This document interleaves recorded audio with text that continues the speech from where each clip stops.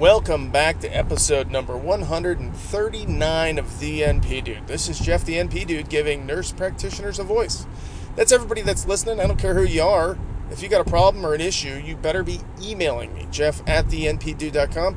Because if I don't know it exists as a problem, then how can I handle it when it comes up? So it's all about me. It really is. It has nothing to do with you people. I'm just trying to help you guys too. So if you guys got a question or a comment, I don't care, send it to me. I'd love to hear it, and I'll do my best to help you guys out if I can. And if I don't know, I'm going to bring it to light, and I'm going to ask the masses, and if I get a response back on how to handle it, I'll let you know. I will update you, I promise.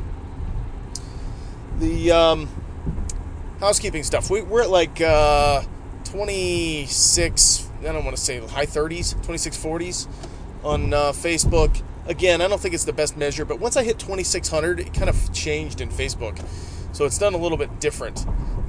So my number's not easily accessible to me. I have to actually go look for it, and I don't go out of my way to look for it because it's not that important. It's the only measuring stick I have, though. I'm pretty sure I got more people on iTunes than I do on Facebook. So I think we got a pretty good following at this point, but I need your help. If you guys want to make this show last, if you want this to be something that stays, if you've got other issues that are out there that need answered, then I need your support. I need you to help me. Here's how you do it. A couple different ways. One, like the show. Simple. You can like it on Facebook. You can like it in your apps for your podcasts. You can like it on iTunes as well. You can give me ratings. Those are great ways. Lets people know that you're finding it valuable.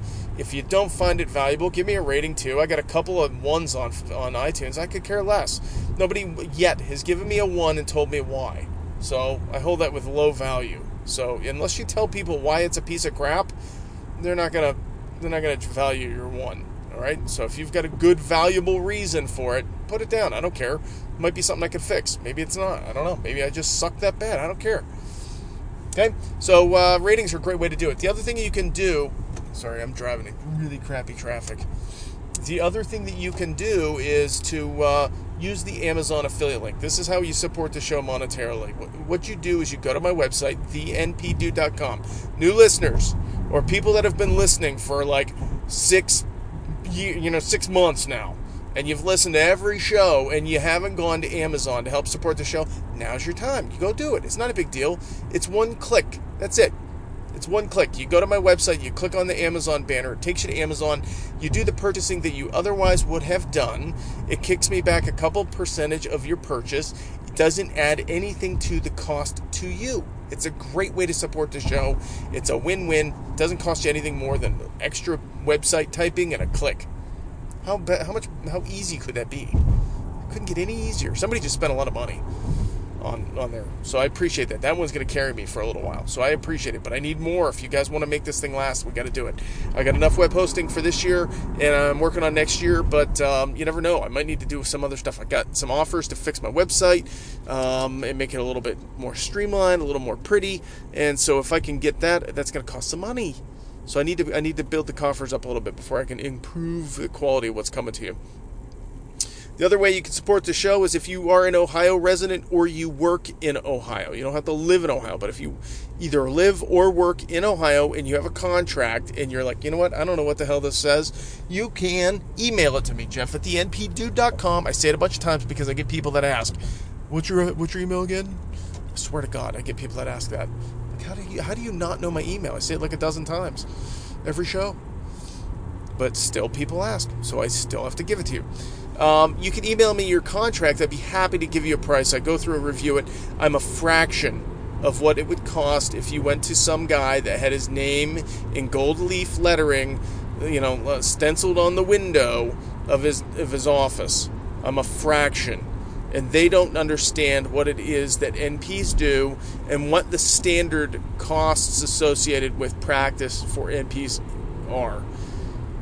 The way I do it is I review contracts, and then what I do is I mark it up. I send it back to you. I go through every single word, every comment of the contract. Unless you say I don't need to go through that, then I'll skip it. But because I don't want to waste your time. If you know about something, I'm not going to sit there and talk at you. But my goal is to not only explain to you the provisions in your agreement, but also to allow you to learn what you're looking for the next one. Because chances are, as an advanced practice provider, you will be encountering contracts every couple of years of your professional life. So I find that to be a valuable service. I've yet to have anybody say, Jeff, you know what, this thing sucks and I want my money back.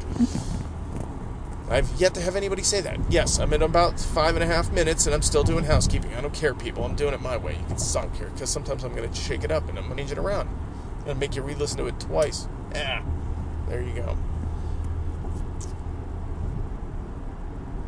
Got an email from a listener. Told not to use name, but I can use a pseudonym. What was it? Cat something. Cat Francis, right? Is that you, Cat? I know it was Cat. Cat Francis, I think. So Cat emails me and says, and I'm going to change this circumstance a little because I can't, to be honest, Cat, I read it and I can't remember the exact circumstance, but it won't matter because you'll get your answer. Graduate nurse practitioner school, pass your certification exam, filling out your application for your state license. And in your state license application, it says in line 12, have you ever been diagnosed with a mental illness? If so, please explain. And Kat says, I feel like I'm going to be picked out and singled out, and that I'm going to be, maybe they won't give me my license, and I'm afraid if I put down the truth that I won't get it, and all that good stuff. All that, the genuine concerns associated with bearing your soul about your medical conditions. Because if it was diabetes, would they ask? No, not really. But maybe they should. I don't know. So maybe they should. I don't know. No, they shouldn't. I don't think they should. So here's the problem. And as Kat sees it, it's the problem of not getting my license because I put all this money, time, and energy in, and I'm really good at what I want to do, and I finally found my passion, and I'm ready to go kick ass, and I am potentially not going to be able to do that, and it scares me, and I get that. That's a fear. I would be scared too. Let's put it into perspective. Let's go back a little bit. We got to talk a little bit about the Constitution. I know it's boring. People are like, Constitution again, Jeff? Yes, we have to talk about the Constitution because the Constitution of the United States was developed to prevent state action. Government. State equals government. All right? State doesn't mean the state of Ohio or Pennsylvania or Commonwealth or whatever, right? It's literally government is what that means. State action is government action. The Constitution is written, most of it, as negatives. In other words, the government or state cannot do something. The state can't do this. The state can't do that. They can't infringe on this right and that right and all these other things, right? Okay? So when they ask this question of, are you mentally ill or have you ever had a mental illness? And if so, please explain. With dates of, hospitalizations and treatment and things like that. The issue is that as I see it, is a license as an APRN or a license for anything for that matter is not technically a right. Now, could it fall under your life, liberty, and pursuit of happiness? Absolutely it could. So you could argue that. But giving permission to do something in a state is not per se a constitutional right. There's no constitutional right to drive a car. It's a privilege. So you have to understand what's a right, what's a privilege. So understanding that licenses are privileges, not a right, now they've got a little bit more leeway to ask questions to limit your privilege or prevent you from taking part in the privilege. So, you've had 12 points on your driver's license. Guess what? You lost your privilege to drive. We're going to take it away. You got caught with a DUI or your third DUI or whatever the rule is now. And we're going to go ahead and just take away that privilege. So it's a limited right. Would be like a privilege if you wanted to try to split hairs. When you are providing that information, the state has to have a sufficient nexus or connection. And I've said those words before, but they're very important in constitutional law. So if there is a sufficient connection or nexus between the law or the questions in this case, whether you have a mental illness. And the public policy reason for the question, well, safety, public safety. If there's a sufficient connection, then they're always going to win in court. So yes, they can ask those questions legally, and you have no opportunity to say deferred. They just won't give you your license. Okay? What my problem I have with this question, Kat, is if you don't comply with the question, you lose your privilege. You lose your license or the ability to obtain the license. They won't give it to you.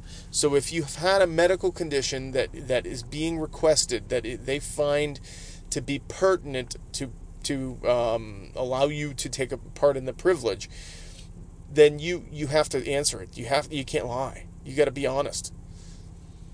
The potential for you to lose the opportunity to get your license is very, very low. But if you lie, it's almost guaranteed. How would they know? Somebody would have to call and tell them, or they stumble across your record somewhere, which would be protected by HIPAA. How would they know? I don't know. But if they found out, you would never work as a nurse practitioner again in any state plus DC. Because every state has the same questions, essentially. Plus all the credentialing through the insurances do the same type of questions. Have you ever lost a license or had a license revoked? Eesh, that's a bad day when you have to say yes and try to explain it. Now, you may have had one revoked and had a justifiable reason, and you've explained it, and you probably would get your license. It probably wouldn't be a big deal, but you have to be honest. You can't lie on the application. You got to be squeaky clean and completely transparent on your application, because if not, it will bite you in the ass, and it will be much worse if you lie than if you told the truth and said, you know what, I do have a mental illness, and here's what it is. Now, what I would do is this: I wouldn't lie, but I wouldn't overplay how bad it was, and maybe it wasn't that bad anyways. So you could say, I was diagnosed in 1993 with major depressive disorder. I was treated with therapy, counseling, and medical management, and have not had any issues since. Okay. That's pretty remote problem, right? I mean, it's well controlled. You made it through MP school. You passed your certification. You're pretty stable. You're a pretty stable human being. They also have to look at, you had letters of recommendations to get into school. You had letters of recommendations for, other things in life. You had your FBI background check. I mean, you're a pretty stable individual, even if you had a medical condition that requires medication or, things that you would have to disclose. I'm not worried about the disclosure. So, tell the truth. It's not good if you lie. Wow, this guy's tall. He's walking down the side of the street. He's got to be like 7'2". Wow, dude. Wow, he was a big dude. Okay. Another one along the same vein was expunging records and disclosing that information during your application process. So I kind of saved these two to kind of handle them together, because the same answer applies. You tell the truth. Now, expunged records, it depends on the jurisdiction. Some jurisdictions will call it expunged. Some will call it sealed. It just depends on what they call it in your area. It's essentially the same thing. And what it means is that the documents of the record are sealed, and in theory, it's as though that conviction never happened. So you were convicted of a crime, you did the time, you're an upstanding citizen, and the court will give you a process in which you pay a bunch of money, and you basically pay them to say, you know what, you're a good boy now or a good girl now, and you really don't have any problems, and you're stable, and there's no real criminal. You're not a criminal. So that's kind of what it does. But when you do an FBI background check, I've been told that the FBI background check will show that there was a conviction. It doesn't show what the disposition necessarily is. I've never seen the FBI background checks. I've had a bunch of them done on me, and I've never once. I want to see what they can find on this. I'd love to see what they actually show, but I've never really delved into it. So I would expect that even if you had a record expunged or sealed, I would still disclose the conviction, what year it was, whatever the application's asking, but I would put that it was expunged and that all retribution was made, and all that stuff.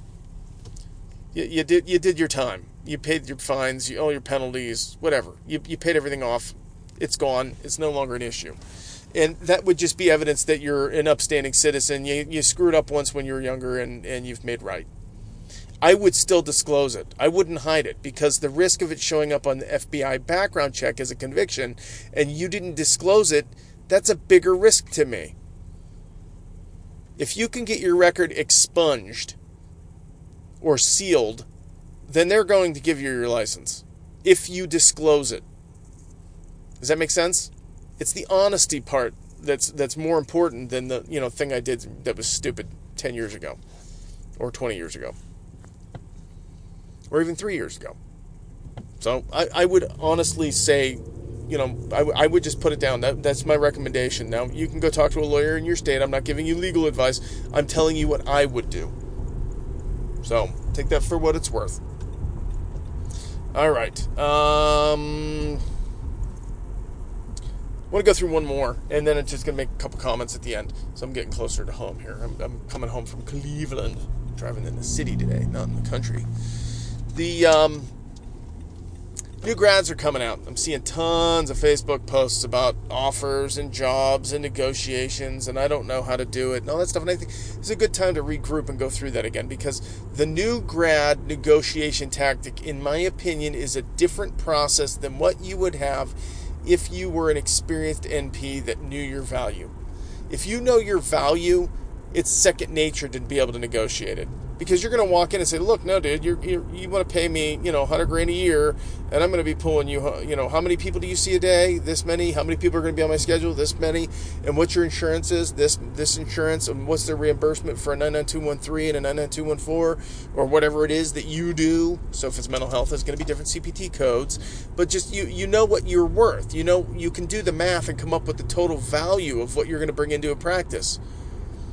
It's going to take a couple weeks to get caught up with their EHR system and their process and resources that are available, but essentially you're going to be rocking and rolling in short order if you're experienced. So that's a different way of negotiation. Now, as a new grad, you have no idea what you're going to be valuing yourself to the employer. You might be seeing 2 patients an hour, and that's the best you're going to ever get. Whether it's because they're oversaturated in the area with providers and you're just not that busy, or because the provider's not accepting new clients and you're just slicing some of the workload off his plate, and that's all he's got to give you or she's got to give you. It depends on the circumstances to be able to evaluate what your value is going to be, because you don't know how many people you're going to see.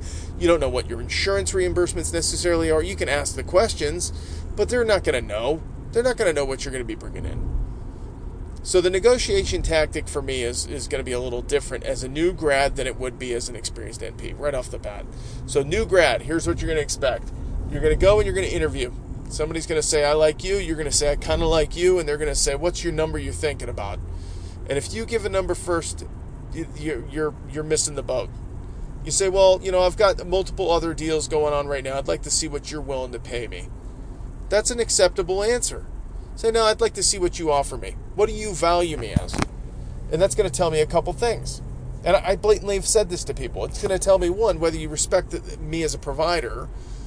And 2, it's going to tell me whether you understand how much money I'm going to potentially be making for you. So, if they say, well, I know other providers are bringing in 75 to 90, and so I was thinking about starting you around 80. I'd be like, you don't understand what I do, or you're trying to screw me. So either one, I don't want to work with you. So that tells me something right there. So the big picture for new grads is you have to think like a provider. You're no longer an RN that just accepts a pay. Oh, this is what they take. Oh, okay, I'll just do this is the average in the area, so I'm taking a... Nope. Don't do that. You will make less. I promise you. If you do that. You'll jump 10 to 20 grand more by just having the right attitude going into the interview. If you go into the interview and they start asking you a lot of questions about you, that's fine. But you need to be asking them questions about them. If they realize that you're interviewing them more than they're interviewing you, that gives them the sense that, I need this person, because they're out there figuring out where they want to go, and they were trying to no longer trying to entice you to come in and work there cheap. They're trying to get you because they want somebody that understands the business. Does that make sense? So go in with confidence. Even if you don't know anything about the practice. I went into rheumatology. I'm like, I don't know anything about rheumatology. And I know a little bit. Inflammation. Got it. Inflammatory diseases. Autoimmune. Got it. I don't know anything about what you do. But I can learn it. I'm not worried about that. My questions are things like, what's your stance on opiate use? What's your policy about supervision? Do you see APRNs as needing to be supervised, or are you going to turn me loose? Would you ever consider having an APRN be a partner in your practice? That's a good one. And if they laugh, do you want to work there? I don't. They don't value you, or me, or anybody else with the same degree as we have. So I don't necessarily, I interview them almost as much as they interview me, if not more. I want them to do a lot of the talking. 70-30 rule, right? Talk 30, listen 70. So I'd ask a question and get them going on discussions, and so you kind of get the feel of what the interview is going. If it's forced on both sides, it may not be a good fit. It's going to be forced on a day-to-day basis. It doesn't sound like a fun environment to be in. If it's natural and you guys fit and click and everything's going well, then you got a better opportunity for a good negotiation. If it's forced and then you go into negotiations, it's going to be harder. Because they're going to automatically be like, well, they don't really fit our personality, or I don't really know if I like the guy. That kind of stuff. Okay. So as far as the number, everybody wants to know the number. The number. Don't worry about the number, in my opinion. Let the number come to you. Let it ride. Just say, you know what? I've got 2 other offices I'm talking with right now. I'm comparable to the industry in the area. I'd like to hear what you have to offer, and then we'll go from there. And if they say, well, I don't know what to pay you, then you say 120. And then see what they say. If they cringe, then you're like, oh, okay, well, I thought you didn't know what we got paid. You just called their bluff, right? So you can joke around with them. I've done that too. Make it unreasonably high. If you know you don't want to work there, you make it 150. See what they say. Plus it'll make it easier for the next guy. If you know you're not going to go work there, make the number so high that they're like, oh crap, I got a 4-wheeler cruising down the road. Come on, dude, seriously? I have a 4-wheeler cruising down the road. Okay. The other thing that we want to do is this, and I hear this one too, is that people will say, well, I've got $80,000 as a base salary, and it's going to be an RVU bonus structure. I've talked about bonus structure in the past. Bonus is a bad word. You want to change it to incentive. It's an incentive payment structure, because bonus is insinuating that it is something that's discretionary and can be taken away. So do not do a bonus. You do incentive. And the question about this is that I don't know if it's a good incentive pay or not. I don't know either, and you won't until you get working there. That's the problem. So I've seen tons of, I've reviewed, I don't even know, probably 10 or 12 contracts where people never got their bonuses. Quote unquote bonus. Because it was written in there that way. Or even incentive. Because it was so astronomical high that they couldn't attain it. It was unattainable. And not even at their own, to the fault of the APRN. It was at the fault of the situation. It's just, whether you're not bringing in enough patients, or the number was too high and they're just not there. There's not enough patients to see that. I've never turned a patient away, and I can't meet my goals. I've increased the number of patients in the practice by 1,200 this year, and I'm still not hitting my quote-unquote bonus. That's a crock of crap. That's unfair, in my opinion. Not illegal, but certainly unfair, and I would encourage you not to do it. Now, what I do instead is this. I recommend, as a new graduate, to do a very short-term contract. Say, 6 months to a year. Probably a year. 6 months is a little short because you might not be credentialed on all the insurance plans, and that would skew your number lower. as to how many patients you're seeing and what revenue you're generating. There's a bunch of different ways, and you can go listen to the NP Money Show. John Canyon did an interview. It's Chris Wood's show. He interviewed John Canyon, did a great show. Two of my buddies, right? And he explains the RVU system. Awesome. I'm not going to go rehash that. I've done that in other shows as well. But what I get frustrated with in primary care or in outpatient, when people want to use an RVU basis with a new grad, you're going to get screwed. I can almost guarantee you're going to get screwed. So what I'd rather have you do is to do something like this. You tell the employer, potential employer, you know what? I'm an advanced practice nurse with a license and liability, and I'm not going to make RN rate. I'm just going to tell you that right now.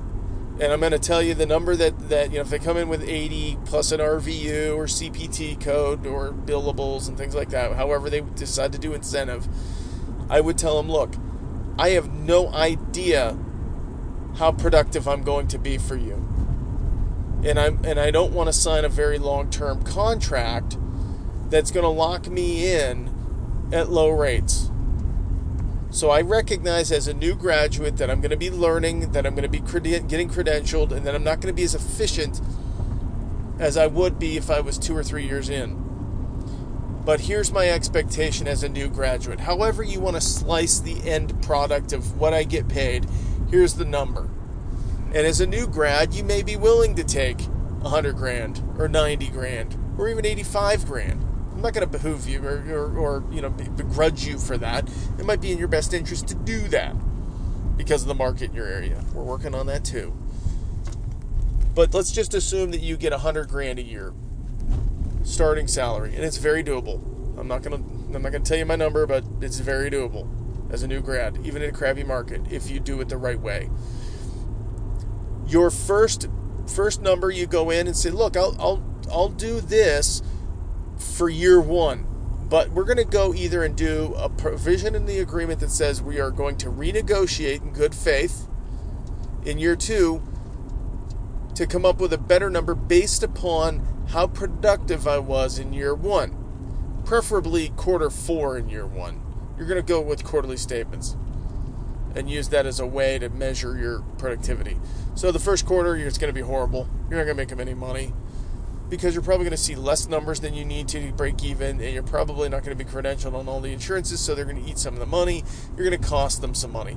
Quarter 2, you're probably going to break even, but anything above and beyond that, you're probably going to be paying him back basically for all the money you lost in quarter 1. Quarter 3, you're going to be productive and making them money, but you're going to probably still be paying them off. Quarter 4, you're going to be making them money. So, if a full year into your employment, you look at your numbers, you keep track of your CPT codes, and you talk to your biller, and you find out what the average insurance reimbursement rate is, and you come up with a number and say, look, here's my estimate of how much money I made you. Or you ask them for the exact numbers. How much money did I make you? I do not like using bill or receipts. The accounts receivable. That's the money that comes in from the insurance companies and co-pays and stuff like that. I don't like using that, because it's not your responsibility to track down the insurance companies to pay you.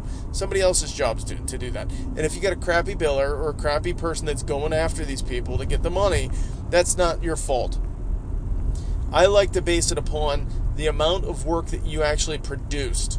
So it would be, how much did you bill to the insurance companies or private or whatever it is. Whether it was self-pay, whether co-pays, everything. How much money did you do it? There's a couple ways. You can do RVU, which I said John Canyon. You can go listen to John Canyon. Chris Woods did that episode. It was great. You can also do it with CPT codes. That's probably the easier one in outpatient because there's a lot. It correlates to the same thing. It's just less confusing because the CPT code translates to dollars easier. So RVUs is one more step. It's not worth it, in my opinion, in outpatient. Now, inpatient, it's different. John talks a lot about that. You can add up and tack on RVUs and things like that based upon CPT codes. So, yeah, you can, and they pay different because of different procedures. That may make more sense in that type of setting. So I'm not saying that's global, but in outpatient, it seems to be easier, in my opinion, to just do CPT billing codes. And that's in year 2, so don't worry about it as the new grad. In year 1, you're just trying to learn. and you want to make enough coin to, at least start paying back your loans and, pay off some of your debt and dig yourself out of the hole that you just came from, education. So there's your new grad recommendations. All the other stuff is just knowing what the standards are, what you find to be acceptable. If somebody says, oh, wow, I'm getting $5,000 for CMEs, I'm going to be like, personally, I'm not taking a trip to the Bahamas to do a CME or to Florida to do a CME. I don't have the flexibility in my life to do that. So I'm doing online CMEs that are through AA&P. I could care less about the CME money. It's not as important to me. I'd rather get paid salary. So I would negotiate down and say, save your money on the CMEs. I'd rather be in the office making you money, working my butt off. What I'd rather have is more pay.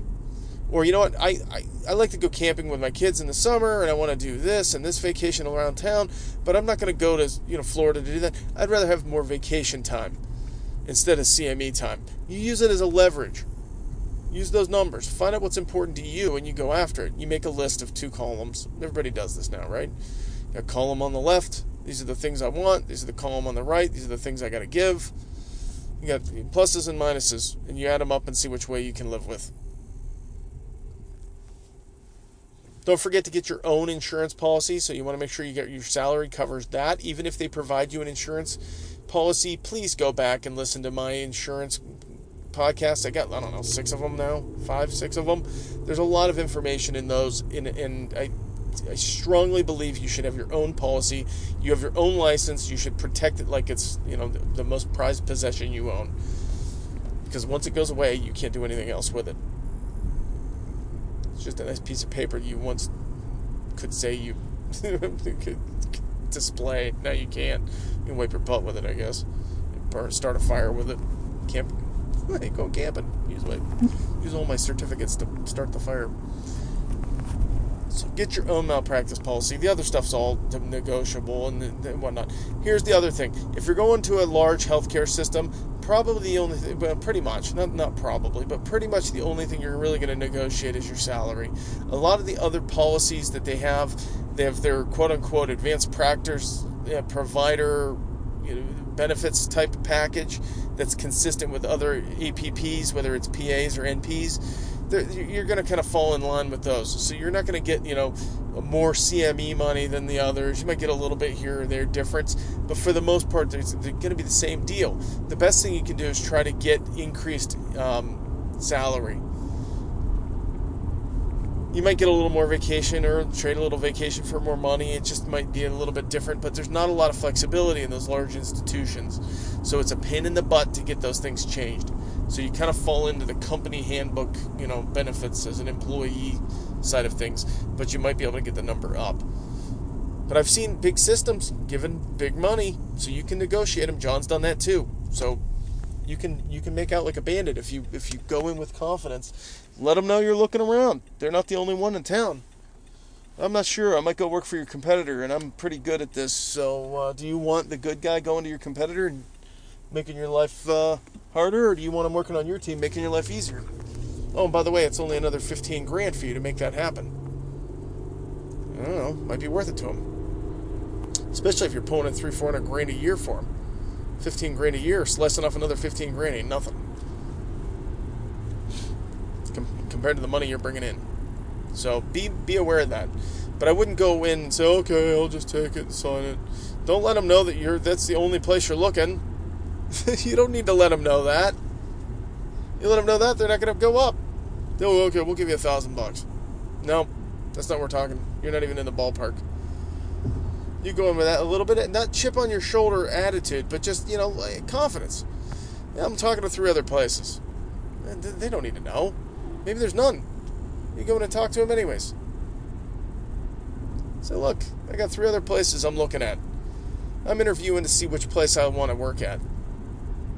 All 4 of you guys are going to want me. So I'm not worried about that. And if you don't want me, then I don't want you. I'm being short, but that's the attitude in your mind that you need to be having. Don't say that. You won't get it. But if you have the attitude of, I'm better than most of the people out there, I'm going to get this job. This job's mine. I've already got this job. Do I want to work there is the attitude you should have. And your number will go up drastically. I promise you it will. And I try to convey that when I do contract reviews, and I give these tidbits and tips pertinent, specific to your deal. So yay, use me to review your contract. I'll help you. I promise I will. So that's what I got today. Oh, the last thing I wanted to go through with, just real quick, was the state of Ohio is not a full practice state. There is work being done through our state organization in Ohio. OAANP has a bill for the Senate. I've not seen what the bill says, or they've got a sponsor for a bill for full practice. And I don't know how to say the guy's name. I can't remember what it is. But that's awesome. So we've got the potential for a bill that's going to be proposed. As soon as I know more about it, I'll let you guys know. I'll read it and we'll go through it. And any hiccups in it or any problems that I see in it, I'm going to let OAANP know about it first, and then we'll go from there. But there is the opportunity right now for you in Ohio. I know other people might tune out. I don't care. But in Ohio, there is through OAANP, their Facebook page has a link to a map, an interactive map you can click on and grab your state senator's information and go ahead and send them an email saying, you know what, I want you to back this law. There's someone that's given some language through the Ohio Facebook group that they've proposed. Some of it's not bad. It's a decently written letter. I wouldn't necessarily copy and paste it, but I wouldn't necessarily not copy and paste it. So go read it and see. You can either just copy it and edit. You do what you want. But go let the senators in the state know that they should be co-sponsors and help support this bill, because we need it. We need it in Ohio. We need some autonomy, especially with the opiate stuff. There's too many people that want to get Suboxone trained and start helping with getting people off heroin, and they can't because they don't have collaboratives. They just don't have enough collaborative physicians out there, and this would be one way that we would be able to start doing that without having to be stifled. So that's awesome. It's great news. It's very good news. I want you guys to be smart. I want you to be safe. I want you to do the very best work you can. Promote our profession. Don't tear each other down. I want you to hold us up to high standards. That's hard. That's hard to do. Hold us up to high standards and not tear you down at the same time. It's flip sides of the same coin. But we got to do it. We got to figure out a way to do it. You do it in a nice way.